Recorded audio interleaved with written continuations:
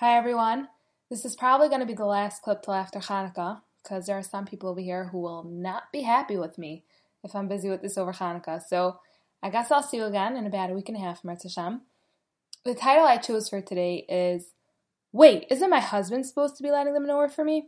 Because I have this thing where every Yantif, I always assume that the next time that Yantif comes around, a year later, I'll for sure be married. And I guess that because Hanukkah's like all about hope and miracles, I particularly feel it even more. So the first night of Hanukkah, reality always hits me pretty hard that once again, there is no husband lighting that menorah for me. Except maybe Virtual Volvo, for those of you who still remember him. And that made me pretty miserable.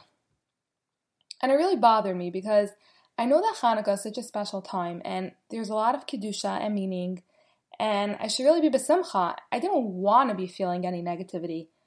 So after a while, I discovered that aside from parties, which of course could be a lot of fun, there's one thing that really works for me and literally turns my entire attitude around.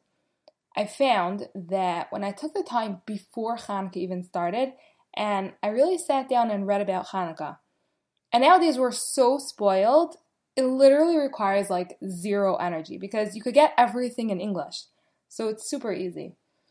I find that the Book of Our Heritage by Rabbi Yaakov Kitov and Torah Wellsprings by Rabbi Malach Biderman, they both contain so much inspirational reading, and it adds a lot of depth and meaning behind the Yontif.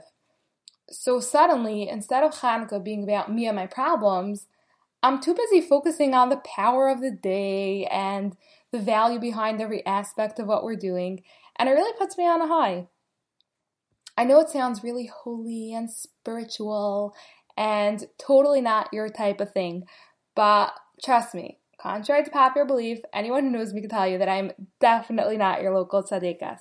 This advice is for regular, normal people who enjoy vacations and restaurants and going shopping and might even pick up a pair of Ferragamo shoes every once in a while. By the way, there was a private joke in there. Sorry, everyone. But yeah, my point is that this works for everyone, except for the cynical types who are too afraid to do anything that might force them to step out of their comfort zone and risk doing something very uncool. But I dare you to try it, and you'll let me know after Hanukkah if it completely changes your Yantif experience. By the way, I'm happy to send the Torah Wellsprings booklet to anyone who'd like it. I have it very handy right here on my phone. Okay, so have a wonderful Hanukkah. Enjoy every minute. You can definitely cheat on your diet. Actually, I recently saw a cute meme. Maybe eating a donut wasn't cheating on my diet. Maybe going on a diet was cheating on my donuts. Something to think about,